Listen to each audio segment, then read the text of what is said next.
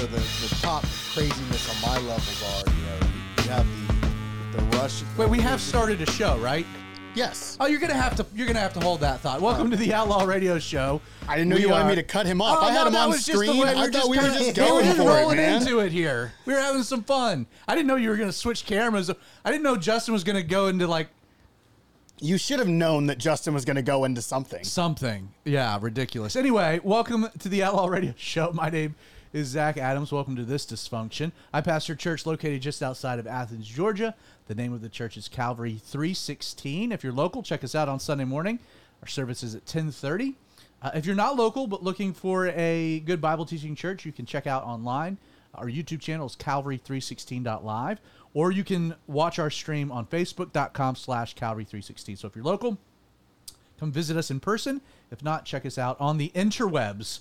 I am joined, as always, by the man that needs no introduction. Although, I say that, and then I give you an introduction. Every time. Every single time. Pope Creighton Vaughn, how you doing, buddy? I am doing well. It is good to see y'all out there. I haven't waved at the camera like that in a long time. I used to do that every week. I'm going to bring it back.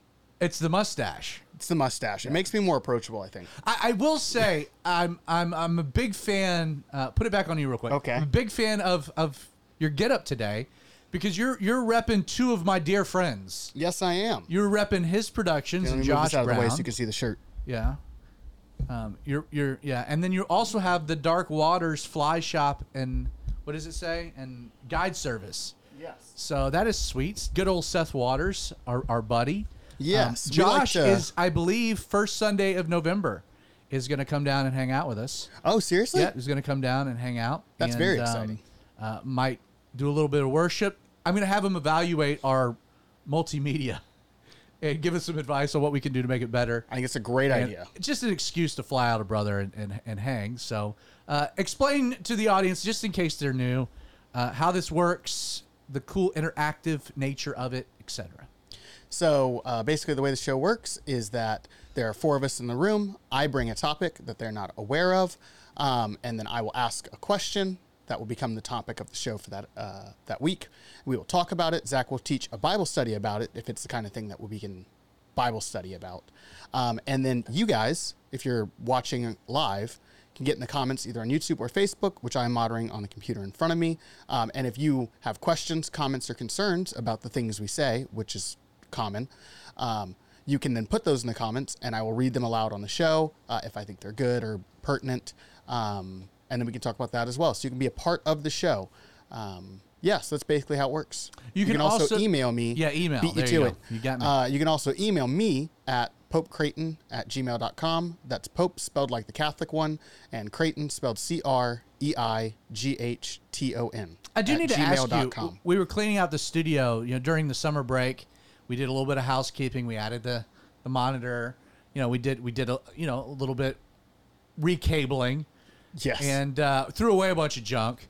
And I was about to toss the Pope hat, and you were like, "No, I'm taking that home." Why did you take that home? Do you walk around the house with the Pope hat on? No, that went into a box with some other things that I've acquired over the years for my wedding night. I can't believe that. You know what? You got me there. I had no idea that that's where that was going to go. And, yeah, I'm not going to touch that one. So we're also joined in studio by two of our buddies. We're joined by Spice Daddy. How you doing, Justin? Spicy. Feeling spicy today. I am. Generally, how's your week going? Pretty good.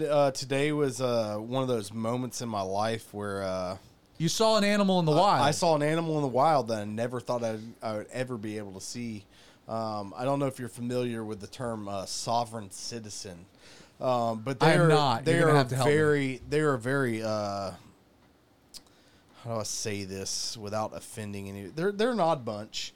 Although if you offend, I got it. Wait, real quick. I do feel like if you offend this group of people, our views and audience interaction on YouTube could potentially go off. Skyrocket. This is really true. So I met one today, and I'd only seen them on YouTube before, and so it was like always watching Animal Planet my whole life, looking at these exotic animals, never seeing one, and then seeing one in person, and you're just like, they do exist. So it was a good day today. We're also joined by, I guess, second appearance. Yeah, second. One of our worship leaders at Calvary 316, Mr. Aaron Mott. How you doing, buddy? I'm doing not as spicy as Justin, but glad to be here. See, the audience can't see this, and the only reason I'm going to point it out is because it's kind of an ode to another one of our buddies, Deal Daddy Derek. But you just got to give a little glimpse of these shorts. I mean, these shorts are loud. Yeah, those Perfect. Are loud. Yeah. Do they double as a bathing suit? No, but they could. They could. All right. Thank you for being on the show. Look forward to your opinion. These guys are with us to help me turn whatever topic we're discussing into a study, and they can interject freely, ask questions, provide feedback. Kind of want to start things before I dump it back to you, just on a little bit of a somber note. Again, I just mentioned Deal Daddy, who's a good friend of our show, has been on the show for a couple of years now. Lost his little brother unexpectedly, tragically, and he and his family are in grief and just brutal, just real tough. And so just would ask the audience, just feel like your family, and just keep Derek and his family in your prayers, and kind of a rough one. And so our brother's suffering. Him and his mom are grieving.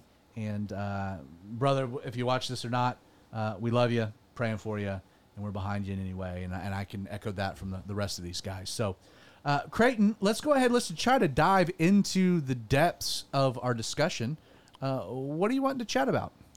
So, by way of intro, there's a phenomenon that I experienced a couple of times in my high school or my grade school education. And this was at some point in an English class once a year. We would end up studying like indigenous mythology. Indigenous mythology. That's the best word that I can come up with, because like one of my English classes, and this is not a joke, we spent the first full semester talking about the Epic of Gilgamesh, which is boring. And then we would do, I don't care. I hate that story so much. It's partially the teacher. Anyway, we'd always do these, and one of the things that they would always harp on is that these indigenous mythologies would always be used to explain a natural phenomena that otherwise would be very hard to explain. You know, if you're back in the Stone Ages, you need ways to, like why a raven is black. The story would tell that why a raven becomes black. This is the second week in a row you've brought up ravens. The first time wasn't on purpose. Anyway. You've got ravens hovering over you for whatever reason. A scary thing to say to somebody. But you do. This is I'm just pointing it out. This is unsolicited. The second week in a row you've brought ravens into the conversation. I'll tell you this. I'm going to do it next week. Oh, my goodness gracious. So, okay. And in this conversation, at some point, somebody would use that idea that the mythologies are used to describe how things came to be, to then lump the Bible in with these mythologies that they are already saying are not. They would point to things in the Bible, usually Genesis, that are also stories about how things come to be. Obviously there's a big one at the beginning of Genesis that is how everything came to be, and say this is just another one of those mythologies that are used to define the world around us because people back then didn't have science to do it correctly. And so I'd like to talk about one of those. Let's do it. So at the end of, I think it's actually the beginning of Genesis 9. The flood is over. Noah has exited the ark, and you have this whole conversation between Noah and God about the flood. And it ends with God instituting the rainbow as his promise to never flood the whole earth ever again. So I would just like to, and I feel like that's an interesting story that you don't get Bible studies on very often. So Genesis chapter 9, I think it's verses 1 through 30 maybe. Yeah, but I mean, I'm looking at that right now, and you got to kind of go way back to chapter 6 just to set the context for it all, right? Wouldn't you say? Yes. I think that you have I take that back. Probably you're the one teaching the study. You decide how far back you want to go. So you would lump in like Greek mythology into this Absolutely. this conversation. Yeah, the idea is basically, at least the way that we were taught it when I was in school, was that all myths are used to describe natural phenomena, and that would include Greek and Roman myths. Give an example or an illustration. So one of the ones we talked about was about the first black raven. Yes, I'm going back to the raven, and that one was it was a beautiful white bird that somehow got trapped in a house, and to get out of the house, it had to fly through the chimney to escape from whatever was happening in the house that was not good. And as it flies through the chimney, it picks up soot right, and turns black, and then now we have black ravens, and all ravens are black because this one was. Whatever was happening in the house, whatever escaped, it was blessed by the gods in its black form, and now all ravens are black, and they are separate from crows, and they're better than crows because they did this thing and whatnot. Well, let me try to take that idea even like one step trippier, if I could. Love that. So like Greek mythology is rooted in like this basic idea of the divine, of the divine gods, the supernatural, and its interactions with humanity, and that cross pollination of the two, from Apollo, Zeus, Hercules, and then what's fascinating about like Greek mythology, and then Roman mythology, which is basically Greek mythology with different names, with Latin instead of Greek. Yes, is that we have actually our own westernized version of the same thing, and that is the whole Marvel universe. Like like Thor is for the most part a god that became man and dwells among us. And he's literally based off of a god from the same time, just in Norse mythology instead of Roman. Exactly. So I'm going to maybe start this entire... I see why you want to go back to chapter 6 now. Yeah. So I want to maybe start the whole conversation by making a bit of a provocative thought. And this I'm going to apologize to Aaron up front because I don't know if he's fully prepared for how weird Justin's about to get. Because we're about to fall right into Justin's wheelhouse. No. You misunderstand my personality and what I get into. When it comes to stuff I take seriously, I'm serious about it. And everything else is just whatever. So, thanks for that. You're very serious about what we're about to talk about. Oh, yeah, because it's right up everything. I've taught on all of this subject before. So I'm going to start with maybe a provocative thought. And then we're going to pitch it directly to Aaron. Unscripted, unprepared. So you got the camera ready, right? So I'm going to make a statement, and then we're going to get Aaron's just raw reaction to it. Cool. I'm not so sure. Maybe let me say it more definitively. What if the Greek mythological world is not actually mythological at all, but is a description of the actual world that existed before the flood and the one in which Noah found himself? Now, you're on. That's actually that's a fair point. That's interesting to consider because just off the top of my head, based on early biblical accounts, early scripture and stuff, the supernatural and the natural world that we know were way more intertwined. There was way more, like you said, cross-pollination between the two. I'm not entirely sure. You don't have to buy in full force just yet. I see some. I don't know. Well, let's start with a very broad idea, and then we're going to dive into Genesis 6 because I think that's a good reaction. Kind of sets the stage. When we talk about the pre-flood world, so in case you might be new to Scripture or the biblical account, again, we're in Genesis, the book of beginnings.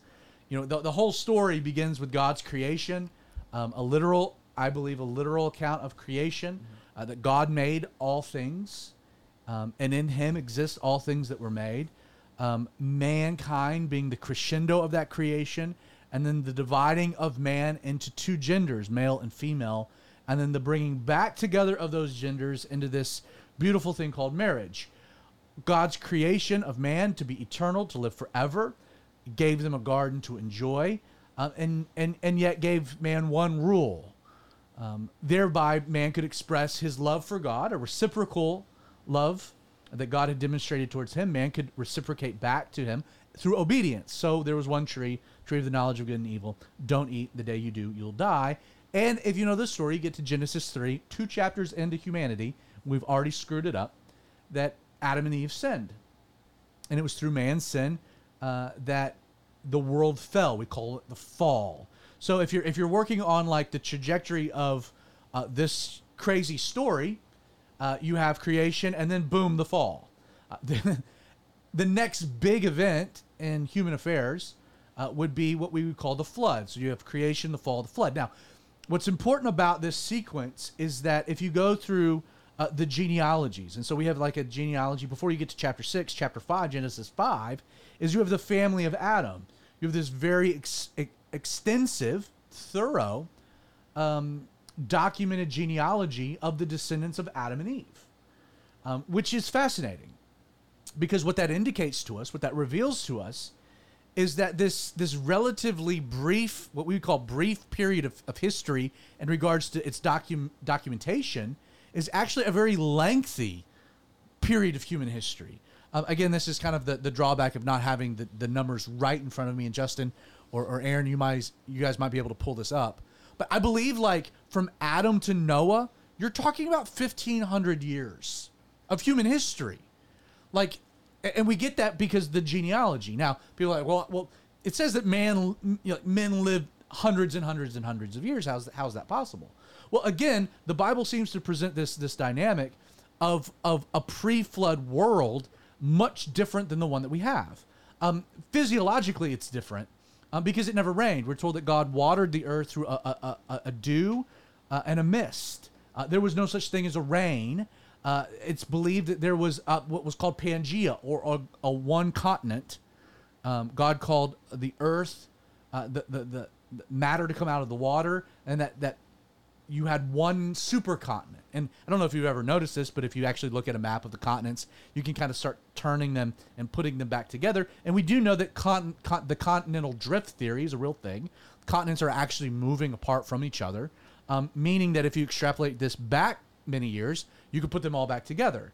And so the Bible seems to present an idea where you had one continent, you had one people, one language. Subsequently, you had a canopy of water vapor. Man didn't eat meat. Man was protected from UV rays. We see that after the flood, things changed. God sanctions men to eat meat because the whole world has changed. How much water would necessitate a global flood? Again, a totally different looking globe. We're told that the waters would come from above and from beneath, and I think you have this splitting of the continents as a result. My point is that the world prior to the flood, we're talking like 1,500 years or so of humanity. Have either of you guys fact-checked that? Yeah, via Houston Christian University, it is 1,656 years from Adam until Noah's flood. Till Noah's flood. So even a little bit more, that was roughly 1,600 years? Right around there. But I mean, think about 1,600 years of history. Takes us back to 500 AD. If I'm not much mistaken, that's before germ theory. Right. Like, it's a long time ago. I mean, think about just the development of and you have this dynamic where Adam is untainted from sin. What was the intelligence like? What was the development of civilization and technology? We have 4 chapters of the Bible. This is kind of a provocative thought. But you have 4 chapters of Scripture that cover 1,600 years. And, the only story we have, really, is Cain killing Abel. Like, that's kind of it, really. And then one of the most infuriating ones, Enoch. Well, right. Well, you have that tucked into the genealogy. Speaking of Enoch, where would you place that? I know it's not part of the canon, but there are some mentions of the Book of Like Enoch. the Book of Enoch? Yeah. I think it's garbage. Yeah, I would say the Book of Like, Enoch is it garbage. full garbage, or is it just partial garbage? Well, first, there doesn't seem to be like. That's a whole nother topic for another day. I don't want to actually get diverted into that particular diatribe. Because if it's not all garbage, then that would give us a glimpse into that time period. Other than to say, I'd just be interested to know how the Book of Enoch survived, because it would have been written pre-flood. Is there a book of the Bible written pre-flood? Interestingly enough, you can make a case, an interesting case, that potentially Job is in the pre-flood world. That Job is a character, because you go to Job, there's no mention of the Jews, there's no mention of the law, like all the things that are missing from it, and yet Job's this righteous man. Job could have absolutely existed in the pre-flood world, which, by the way, again, if you're looking at scripture, dinosaurs exist. You have a totally different thing.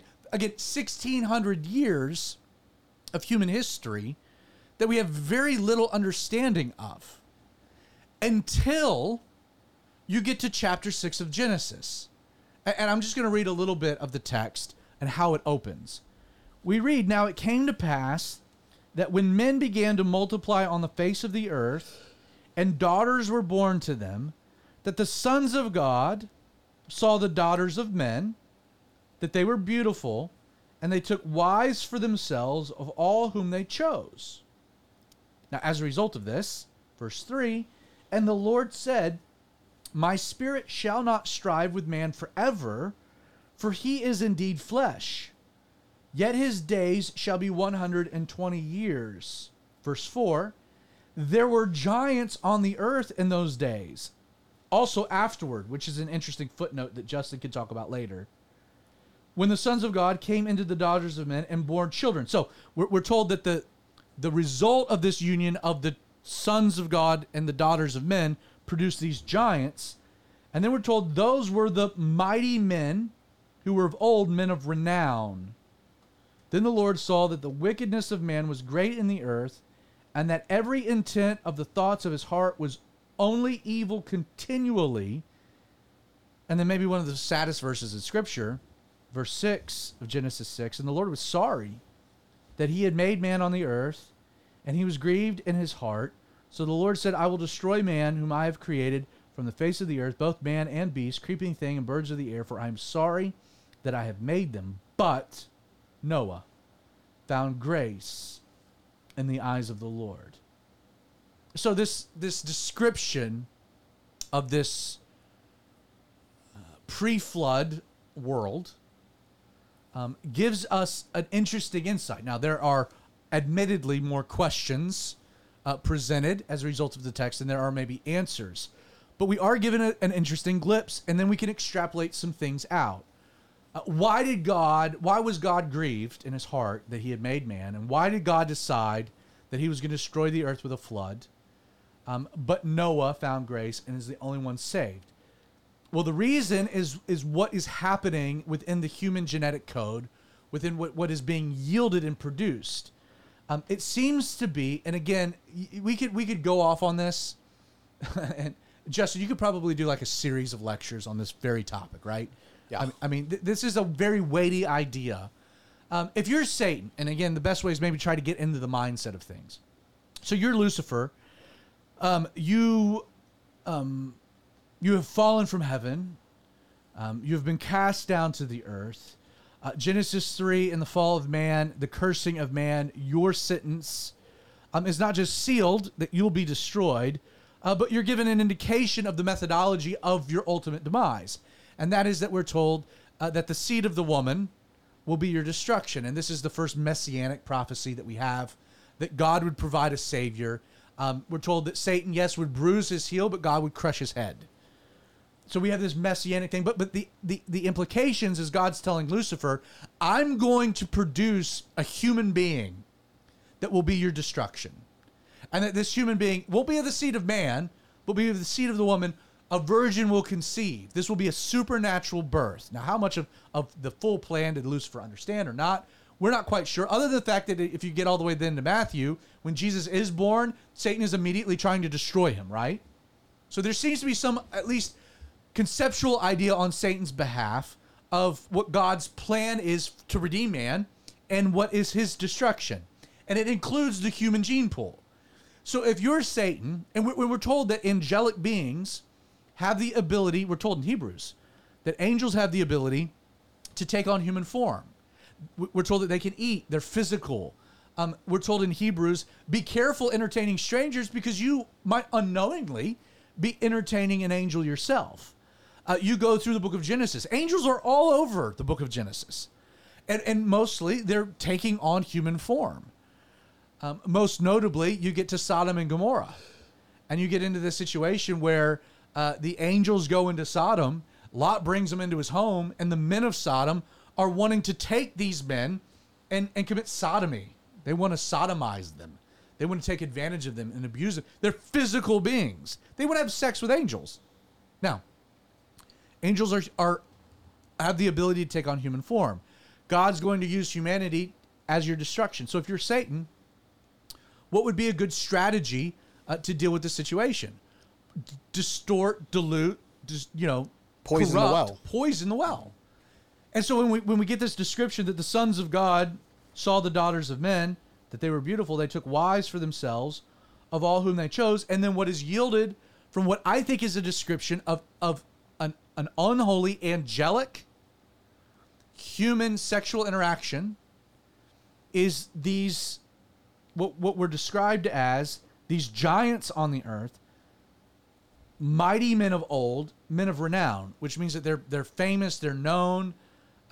What's yielded? Well, again, you get back to Greek mythology. And you have what? You have the interactions of the divine and humanity. And what is being yielded? Offspring. Demigods. Men who have supernatural abilities. And so you have being described here over, and again, we have 1,500 years of this happening. Like, why does God have to destroy all of humanity and start over with one family? Is because probably all of humanity was corrupted by that point. And again, we have 1,500 years of this. What did the world look like? Do you have men throwing lightning bolts and big hammers? Like, is the Marvel universe, is there a reality to that? Like, is that far-fetched to believe that the pre-flood world, you have insane technological advances because man is incredibly bright and smart. The tainting of sin is at its infancy in that sense. Like, what did the world look like? Now, you can go on, like, YouTube rabbit holes of, like, carbon-14 dating of like batteries and computers that go back to, like, we don't know where this stuff came from, or like, and then we get into a lot of aliens. But what if instead of aliens, it's this angelic dynamic with humanity actually described for us here in like the first 8 verses of Genesis 6? At the tail end of this 1,600 years, we had this crazy society. It kind of, not to beat a dead horse, but it would also make sense given that the Bible calls the Nephilim the mighty men of old, because unless I'm much mistaken, mythologies are all set in the past. Like, we think of the Roman mythology as being set in the past, but so did the Romans. Mm-hmm. Like, there's not like nobody was walking around bragging that they met Hercules, because everyone would be like, dude, what are you talking about? That was, whatever, how long ago. So even like when the mythologies were being actively believed, they were believing in things that happened in the past, which is why they call them the mighty men of old as opposed to just the mighty men or what have you. I think that's a profound point and a good point, and makes sense in its greatest context. And we don't have a lot written about it, but we don't have a whole lot of information in the first 5 chapters of Genesis.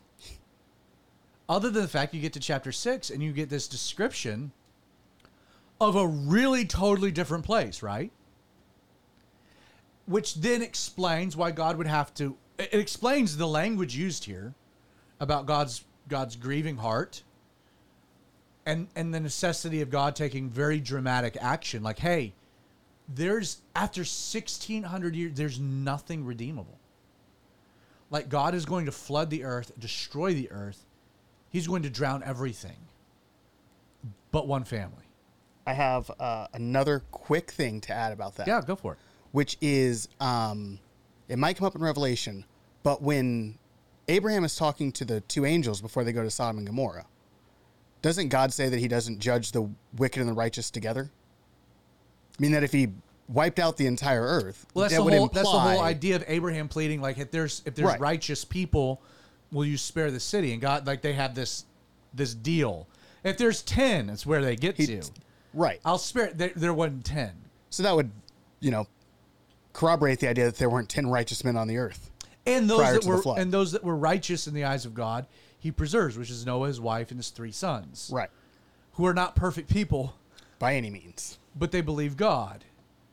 So you have this really interesting dynamic, this interesting earth, this interesting looking world. And I don't think that this is a leap from what the text itself is saying. You get to Jude. Jude has some interesting things. In fact, Justin, if you could pull up Jude, where we're told about the angels that are reserved in judgment. And Jude also brings up Enoch. Jude, this weird book, small little book, at the end of the Bible, he's like, oh, yeah, there's a couple of things that you should probably need some clarity on. Let me tell you a little bit more about Enoch. And he was a prophet of the end times.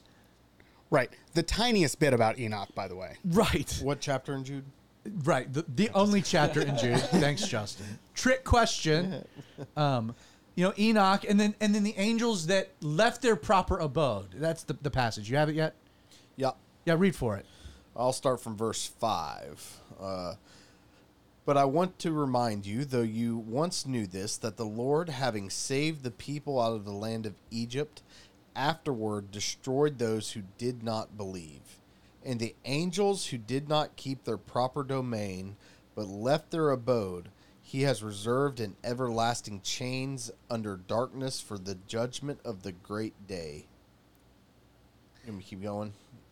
No, I think that's it. So it gets even better. Read it then. As Sodom and Gomorrah and the cities around them in similar manner, to these having given themselves over to sexual immorality and gone after strange flesh, are set forth as an example, suffering the vengeance of eternal fire.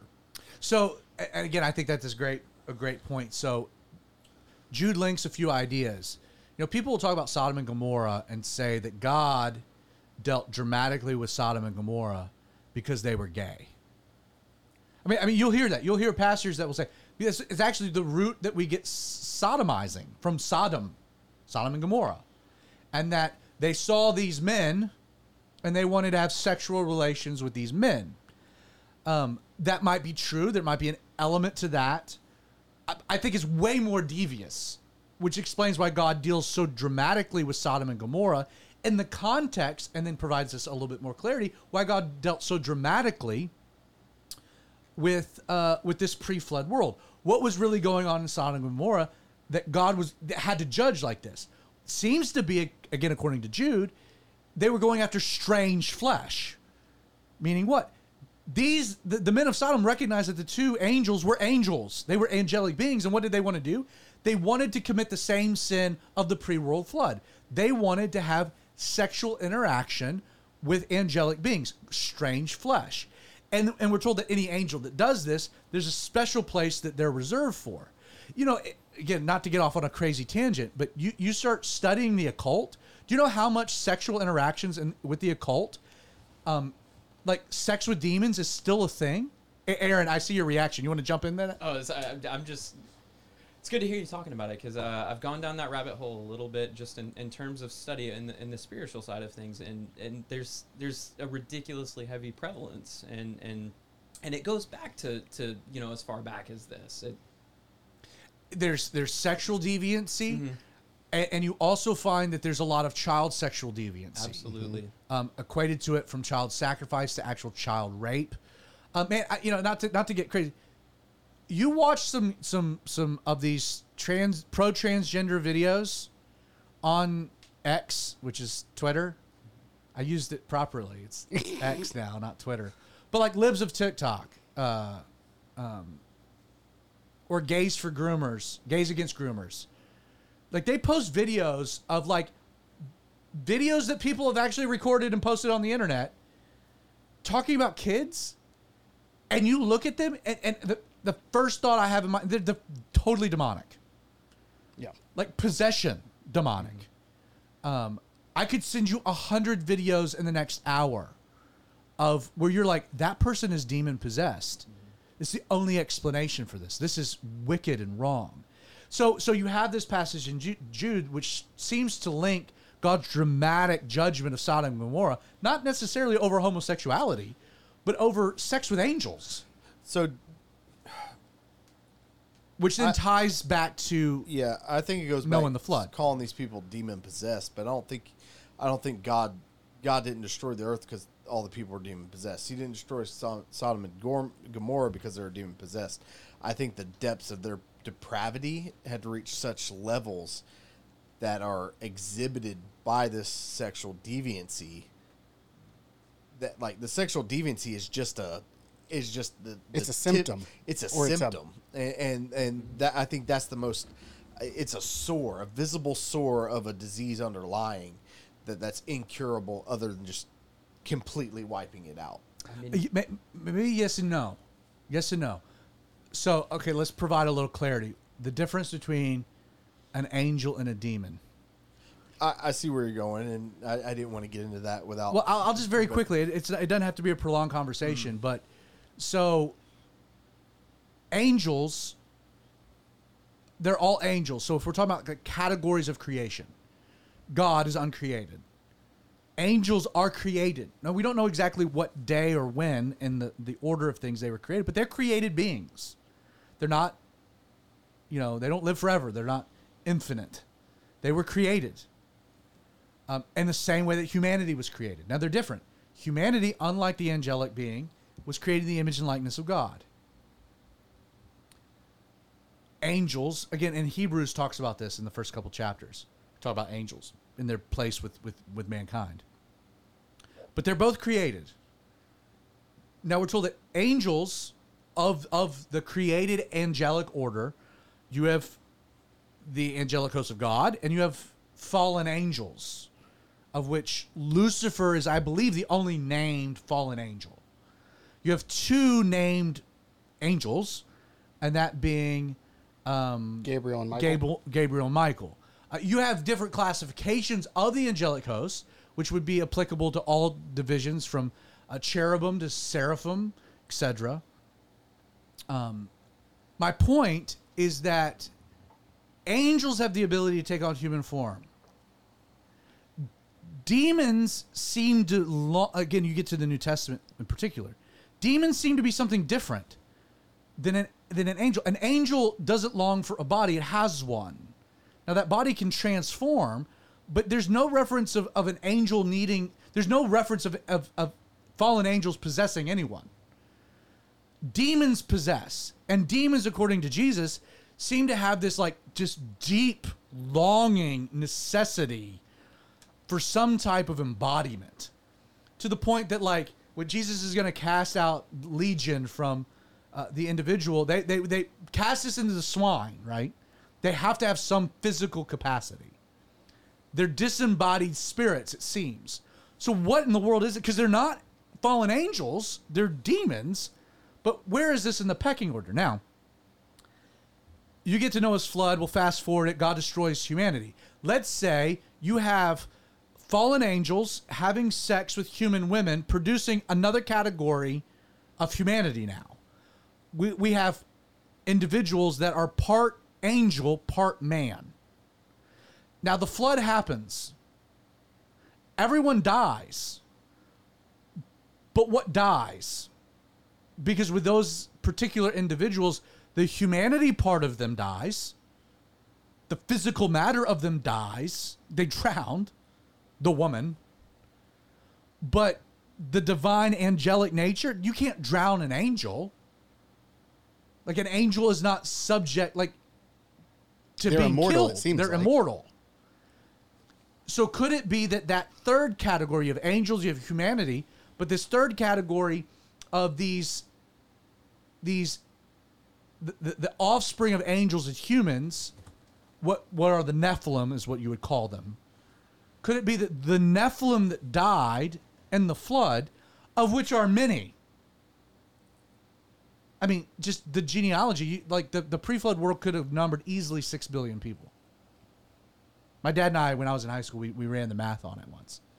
Like, taking, like, how long could you multiply, and you're living to 900 years, etc. I mean, you could have a hugely populated area. I think that the people that died that were the Nephilim become demons. They are disembodied spirits longing for some type of capacity, which is why you have so much demon possession, but there's a place reserved in judgment for them, which is why maybe you don't have as much today as you did in Jesus' time, because 2,000 more years have passed. Anyway, the point being is that you have this crazy world. And I just want to read a little bit further, because verses 9, 10, verse 12. So God looked upon the earth, and indeed it was corrupt. And then note this. For all flesh had corrupted their way on the earth. Again, doesn't that fit the description of all of this? So God said to Noah, the end of all flesh has come before me, for the earth is filled with violence through them. And behold, I will destroy them with the earth. Note, God's specifically wanting to destroy them. There's an intention here. And then he gives the description of the ark. He says, behold, I'm bringing, verse 17, floodwaters on the earth to destroy under heaven all flesh. I will establish my covenant with you. You should take your wife, your sons' wives, every living thing. God talks about the 2x2. Build this boat. Now, understand.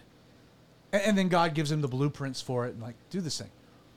It takes him 120 years to do it. Now Noah, when God comes to Noah, is like, hey, Noah. And I love the fact that Noah found grace in the eyes of the Lord. Like, there was nothing about Noah that necessitated favor. This is unmerited favor.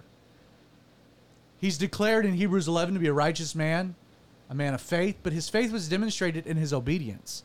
God comes to Noah and says, hey, bud, I'm going to destroy the earth. Excuse me? How are you going to do that, God? I'm going to flood it. Oh, okay. Flood, duh. Should have saw that coming. Exactly what's a flood? Because, again, keep in mind, this has never happened before. Because we don't have rain. So God's like, oh, well, a flood is when it rains too much, water accumulates, wash it. Oh, the rain causes the flood. That's I should have seen that coming. What's the rain? Oh, it's when water droplets start falling out of the sky. Like, this is the trippiest thing that Noah has ever heard in his life. Okay, I get it. So water is going to start falling from the sky. It's going to create water that's going to cover the earth. People will drown.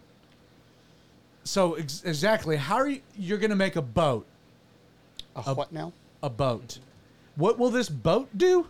It will float on the water. Like, again, imagine, this is the trippiest thing you've ever heard.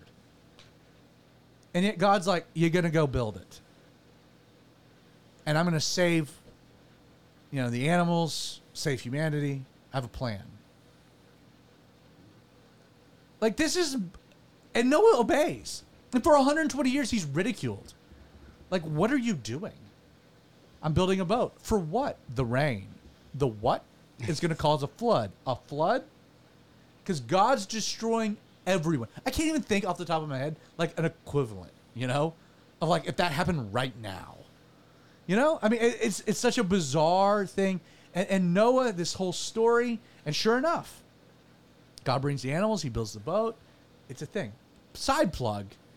There is an actual life-sized replica of Noah's Ark on planet Earth in Kentucky. Yes, there is. Go check it out. Ken Ham Creation Institute built an ark. Fun fact, that structure is the largest timber frame structure on planet Earth. Really? It's all timber. It is built to spec as they figured Noah would do it. That's wild. Built by the Amish. That tracks. An Amish company came in. Dude, there's no screw. It's all wooden pegs.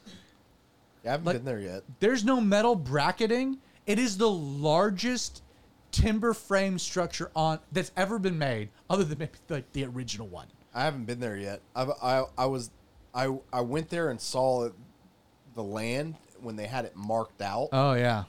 And I could only imagine how big it was because they had like stakes in the ground, kind of marked out. Like you have to park where you can't see it, and then take a tram up to it. Oh, really? And when you round the corner, you're like, "Wait, what?" Like there's nothing that prepares you. Like the pictures don't prepare you for how gigantic the thing is, and just don't get COVID there. Why not? Yeah, That's where you got. Yeah, you can go back to past episodes about the COVID. Yeah. You know what would have been terrible? Go visit the Ark, and then 10 days later, meet Noah. I wasn't expecting that turn of events, right? Hey, I just visited your boat in Kentucky. Good job, What's man. a Kentucky? Yeah, what's a Kentucky? Anyway, so you have this crazy story. They're on the boat for a while. The waters, I mean, just gnarly. Will land reappear? What will that look like? What will the earth be?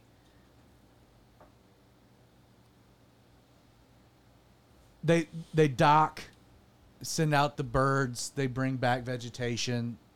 They land on Mount Ararat, right?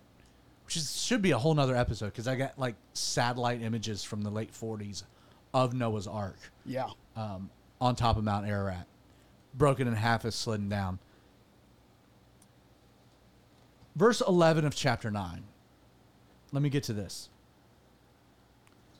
God's talking to Noah. He says, "Thus I establish my covenant with you. Never again shall all flesh be cut off by the waters of the flood.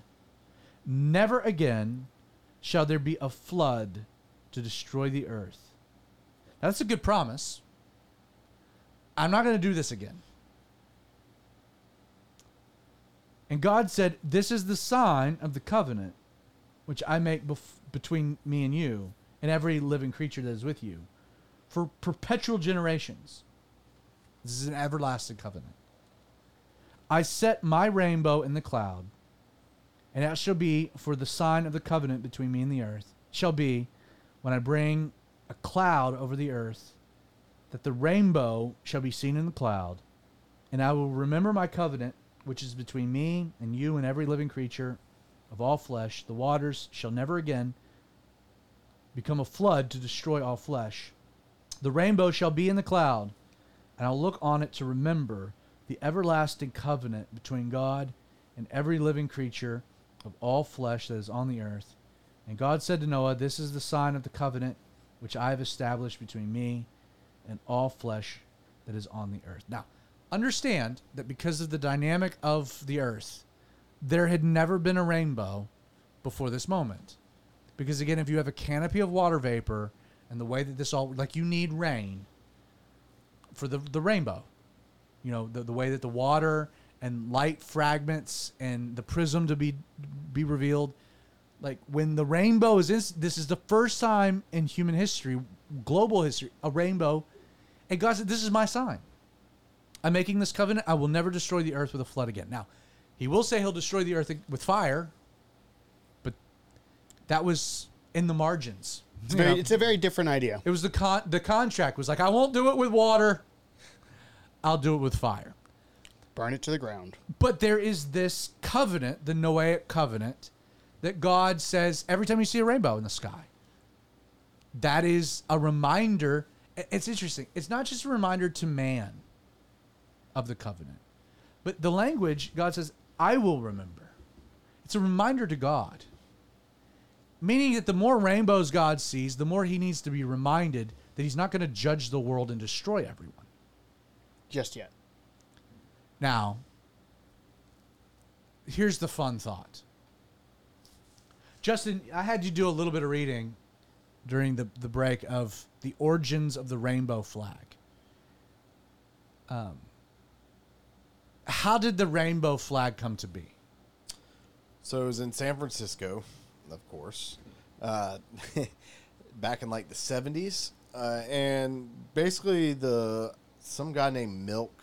Harvey Milk was the mayor. He was like assassinated or something. Yes. But before that, he commissioned this one other guy. What was his name? They needed some rallying. Like this was early homosexual propaganda, not propaganda, but what's the right word? Branding. Not just branding, advocacy.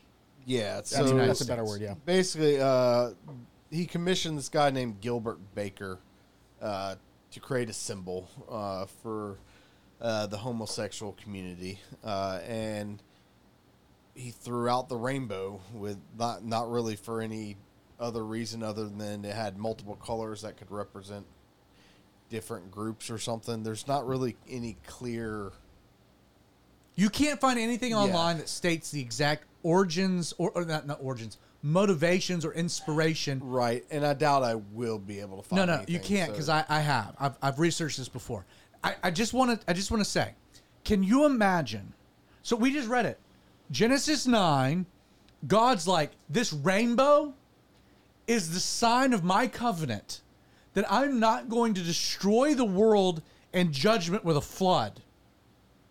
It's a reminder of my grace and my mercy. And now I feel weird to have my kids draw a rainbow flag or like a rainbow thing and post it in the because it's become synonymous with homosexuality. And it's just an accident. Can you imagine real quick? Can you imagine if Harvey Milk and what was his name again? Gilbert Baker. Something Baker, definitely. If they were like, hey, we got this new symbol for our movement. And it was the crescent moon of Islam.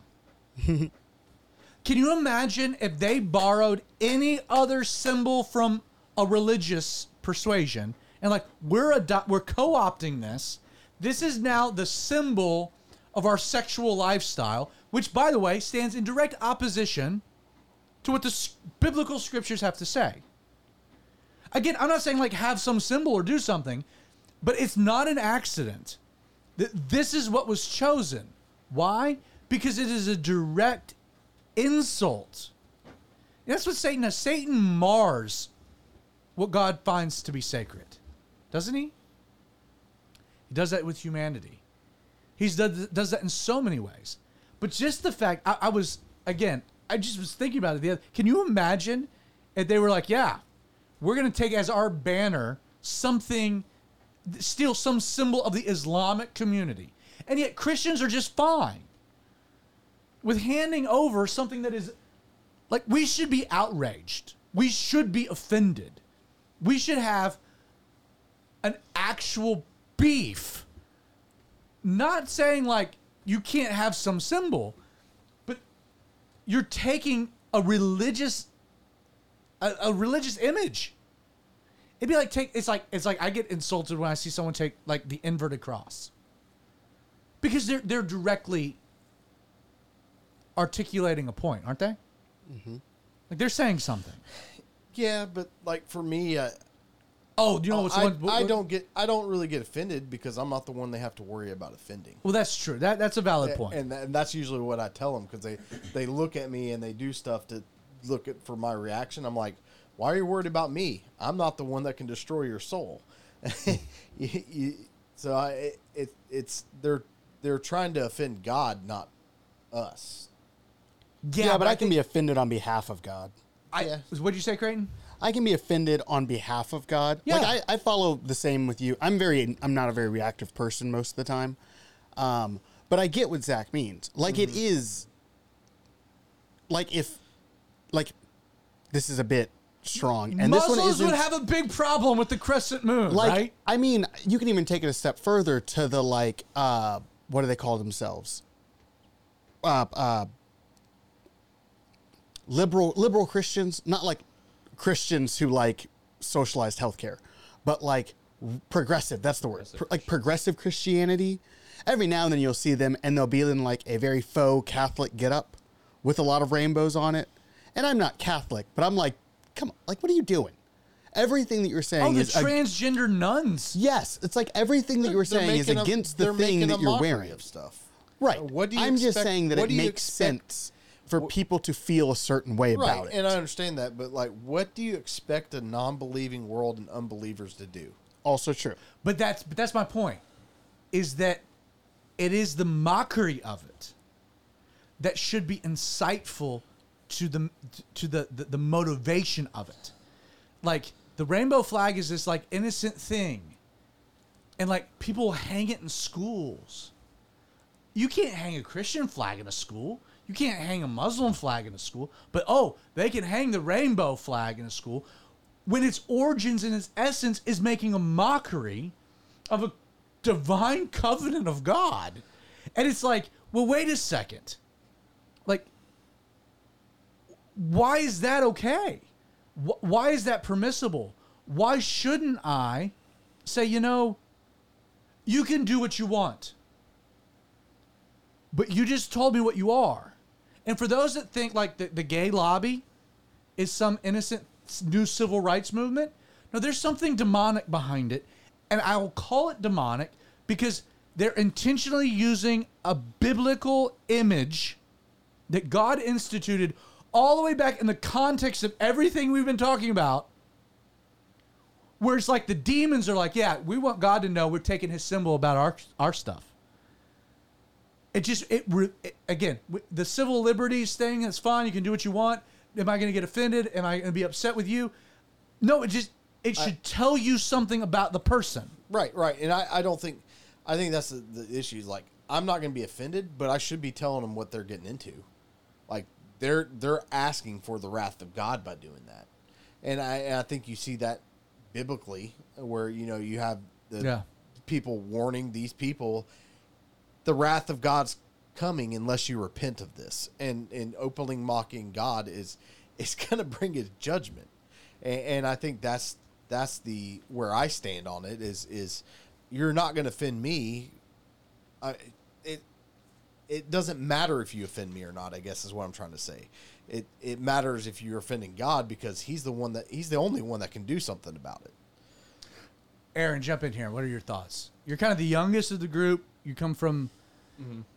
It's interesting. I actually read an article that so resonated with what I have felt about the cultural changes that have happened in America. Mm-hmm. Like, how old are you? 25. So you're 25. Creighton, you are 30. 25, 30. You're 30, almost 38. And I just turned 40. So you and I are... We don't have a generation. We're xennials. We don't have a generation. We understand a little bit of both, but we're like the group of people. I didn't grow up with a cell phone. I didn't grow up with the internet. I didn't grow like the world I grew up in is so radically different than Creighton, the world you grew up in. But then social media changes. Mm-hmm. Right, because I can remember when my parents got their first cell phone. Like the 5 years between you to Aaron. It's big 5 years. It's a big 5 years. So that's why I think it's cool to have you on the show, because you bring... I don't want to like label you a Gen Zer or like anything. Oh, he's stupid. a Zoomer for certain. Zoomer or whatever. I don't like. Who cares? Like you're Aaron Mott. Mm-hmm. You're your own man, but you have a totally different. Like, you grew up in a normalization of homosexuality. Mm-hmm. Absolutely. What are your thoughts about this particular topic? Just from that angle, you think anybody that ever paints a rainbow on whatever, they're thinking about that at all?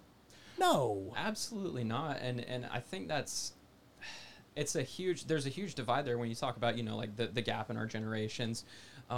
It's really from the perspective of my generation, at least from what I've seen, it's very one-sided and an us against them sort of way. And it's everybody, in this generational category, or everybody above this age threshold, whatever, most likely has these certain beliefs, and they are not hip with, where we're at, and they are not progressive, and it's often an anti-religious connotation. They're religious and we're not. We're past that. We're smarter than that, whatever.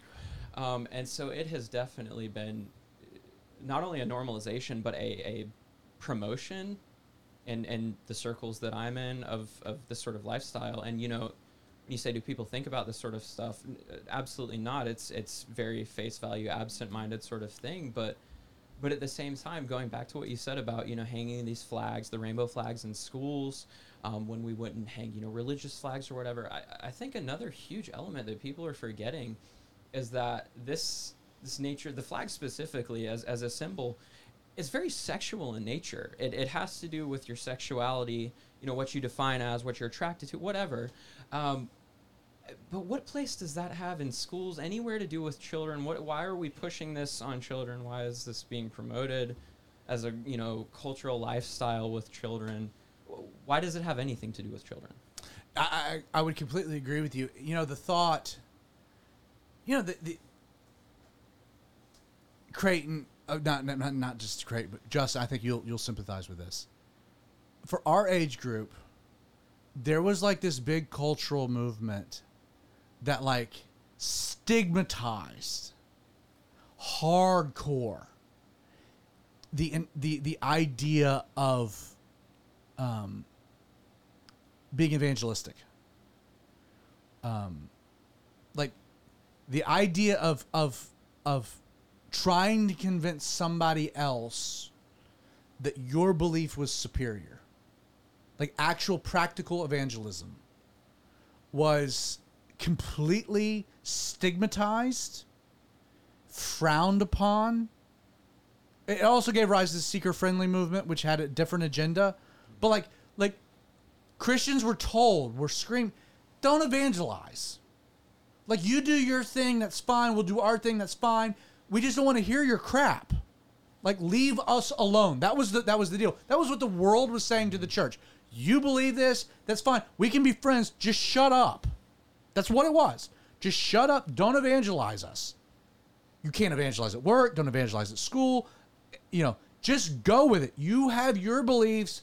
Hold them. That's fine. But trying to convince somebody else, that'll get you fired. That'll get you ostracized. That'll get you kicked out of school. You can't do that. And you know what happened? Christianity went along with it. Yep. Because it's like, well, we can be at peace. Move along to get along. We can be at peace. But what has happened, what's been revealed is the motivation to shut up Christians from evangelizing was to create a vacuum so the other side could evangelize. Because everything the gay lobby does, we were told 20 years ago that was inappropriate and bigoted. There was no peace. This is the thing I brought up in Judges. Like, you try to make peace, like, your spiritual life is a life of warfare. It'll always be that. You saying that just reminded me of this, like, I guess it was a TikTok. I don't have TikTok, so I watch it like every other adult on Instagram. So I watched this video, and this dude going around interviewing, obviously a super liberal person. He's like, do you think it's okay to transition children? And she goes, yeah. Before he finished the sentence, to Christianity, and she goes, right. Right. Like, and she was all on board until he said that, and then it was. So yeah, I think. I don't know. It goes to the biggest problem I have with Republicans is that we believe that the Democrats are playing the same game, that there are rules. We shouldn't impeach Biden because we got to be bigger than that. They don't care. Like, there's no, like, you're playing with rules when the other side is playing with no rules at all. They just care about winning, and you care about having rules and being liked, and you're going to lose over and over and over again. We care about election integrity. The other side doesn't give a flip. They care about winning. And until you, like, we're going to win, and it's like, within the Christian world, it's like, well, we want to make peace. We want to do, there is no peace. There is there's the truth stands alone. I remember speaking about the feeling that evangelizing is wrong, at least in a public manner. Like, I definitely remember that growing up. And I actually remember when I stopped feeling that way. I can think about it. It was when I was in college at the BCM. Do you know who Penn and Teller is? They're a comedy duo. It's a big guy with long black hair and a short guy with short brown hair who doesn't talk. Like, that's part of their bit is that I think it's Penn is the tall guy. He talks all the time and short guy talk. Anyway. Like you and I. Kind of, yeah, except I talk sometimes. Anyway, There was this video of Penn, and it's just like it's a early mid 2000s vlog style where it's very dark and he might be shirtless and it's like a camera very close to his face as he's talking. It's probably 10 minutes. And he's an atheist, but the whole 10 minutes he is talking about how selfish and hateful it would be if you truly believed that someone's going to get hit by a truck and you didn't tell them. Right. And he equates that to evangelism. Like because we believe in Jesus, we honestly believe these people are going to hell. It's beyond Jesus. We believe in hell. We believe in hell. So he has this whole, it's probably 10 minutes long. And he, like I said, he's an atheist. He uses a lot of curse words. If you can find it on YouTube, it's worth a watch. It's fascinating to see how his mind works around it. See, to me, what's so enlightening is if you were to go to work, sit down with a coworker, and be like, "Hey, I want you to know that this is the only appropriate belief in marriage between one man and one woman for life." You would get fired. Mm-hmm. If someone comes in and says, "Hey, I want to tell you that love is love and anyone can love whatever," you make it your own moral position. That's fine. Again, the goal was to shut you up so that the vacuum could be filled with the falsehood. Yep. I think that only works for so long, and you're starting to see the repercussions of that. You're seeing it now with Bud Light, for instance, Budweiser in general. They've lost 30% profits. They're selling off beer. They're selling it off. Beer brands. They've lost so many. And so I think we're reaching a tipping point. And I'm not just talking about believers here. I'm talking about natural cultures. Because in most cultures, homosexuality and taboo sexual preferences are anathema. They kill people. They throw them off roofs in the Middle East for doing it. And so I think you're seeing a tipping point of this cultural. It'll be interesting to see where it goes, and I want to have that conversation. But I think as a Christian though, it's you have to warn people of the judgment to come. And I remember telling one of my friends, I was like, he's not a believer, and I was just like, listen, I'm not going to be your friend and not tell you at least one time. After I tell you, it's on you. And I think that's basically what we have to do. Let me bring it one step further, which I think might wrap it up a little, land the plane, so to speak. I think I want to make a T-shirt that has the rainbow flag, and it's Genesis 9 through it. I'd wear that T-shirt. As a conversation piece of like, hey, your lifestyle is your lifestyle, but can we talk about what that actually means? This is way before your movement started. And we can talk about God's judgment. We can talk about his grace. We can talk about transformation, new identities in Christ. We can talk about and say, let me ask, this is a question that should be asked. Why do you think that the movement you're a part of chose that symbol? Do you think that there's maybe something demonic behind that? Anti-God behind that? Blasphemous behind that? And if so, what should that reveal to you about what you're trying to be a part of? Because you think Satan has a good will for you? You think he cares? The Bible tells us he's only seeking to kill, steal, and destroy. And so why shouldn't we, I think, be more provocative? And be like, that's not your symbol. And the fact you're taking it, commandeering it, reveals something we should discuss. I guess that's kind of my point. We went all over the place, Creighton. Yeah, Thanks for that topic. I wanted to have a fun conversation about the end of the world, but I mean, no, that was great. And that's not a rainbow. By the way, that's not a rainbow flag on your shirt. That's a trout. Yes, it sure is. It's a rainbow trout. It's a rainbow trout. Oh my gosh, yeah, it absolutely is a rainbow trout. Tied it all together. Hilarious. I've heard they're delicious. I don't think I've ever eaten them though. I don't know if I have. Aaron, what are your thoughts? Final thoughts. If you give a mouse a cookie, man, evil is never satisfied. So be provocative, stand up against it. And it's okay, right? It's okay to stand for truth. Absolutely. I think we bought into the lie that we shouldn't vocalize. Well, man, the world tells us not to evangelize, but Scripture tells us to go and evangelize and make disciples of all the nations. Amen. So, I mean, what are you going to do? Amen. I completely agree with you. Even with those shorts on. Even with the shorts. Spice Daddy, what you got?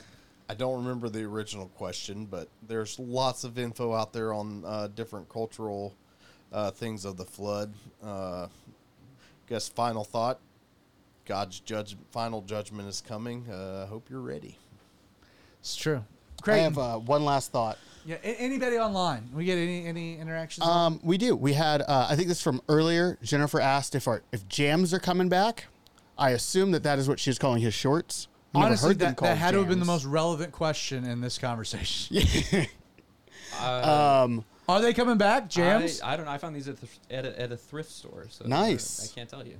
I don't know. Makes sense. We also have a hello from Rachel and Miss Ann, as well as Josh telling me that I have a fresh hat, which he's not wrong about. Josh Brown. Yes, he was in this. He's got his ears tickle every time you rock the hat. His ears burn. Also, I need to make a quick correction. The background on these letters is not a rainbow trout. It's actually way cooler. Each letter is the belly pattern from a different fish. How do you know that? I like to make fishing lures, and you paint those to look like fish. Oh, you actually know that? Oh yeah, that one's a pike. Or someone didn't leave that one's online. a rainbow and when, trout. Seth dropped in and be like, no, that's not that the logo. That one's a bass. That one's a salmon. It's really cool. I didn't notice that when I put the shirt on. Is there a word for like a nerd fisherman kind of thing? No, that's me, bud. I like biology in all ways. Fisher nerd. A Seth. Okay. It's really cool. Yeah. Dark Waters is his fly fishing company up in the UP. He's a pastor. He pastors the Calvary Chapel in Iron River, Michigan. And he makes a living doing fly fishing expeditions. I just like how he has Sasquatch on this. I think that one's a a big blue Sasquatch fan. I know you are. We didn't get to that tonight. I know you're a little disappointed. I am disappointed. Yeah, I know. I have some great Bigfoot theories. You sure do. On that note, we're going to bounce. You got anything else, Greg? No, sir. All right, I'm going to hit the music. Thank you so much for joining us tonight. If you are watching the Outlaw Radio Show, check out our podcast, what you've been watching. The audio gets released tomorrow on Thursday as a podcast. Apple, Google, Spotify. Just search Zach Adams or Outlaw Radio. You'll find it. Subscribe. Leave us a review. Pass it along. If you are listening to the audio, check out the live stream. On Wednesday nights at 8 p.m., we live stream the Outlaw Radio Show on YouTube, outlawradio.live, as well as our Facebook page, The Radio Outlaw. So check that out. So if you're watching, listen. And if you're listening, watch. Regardless, join us next week.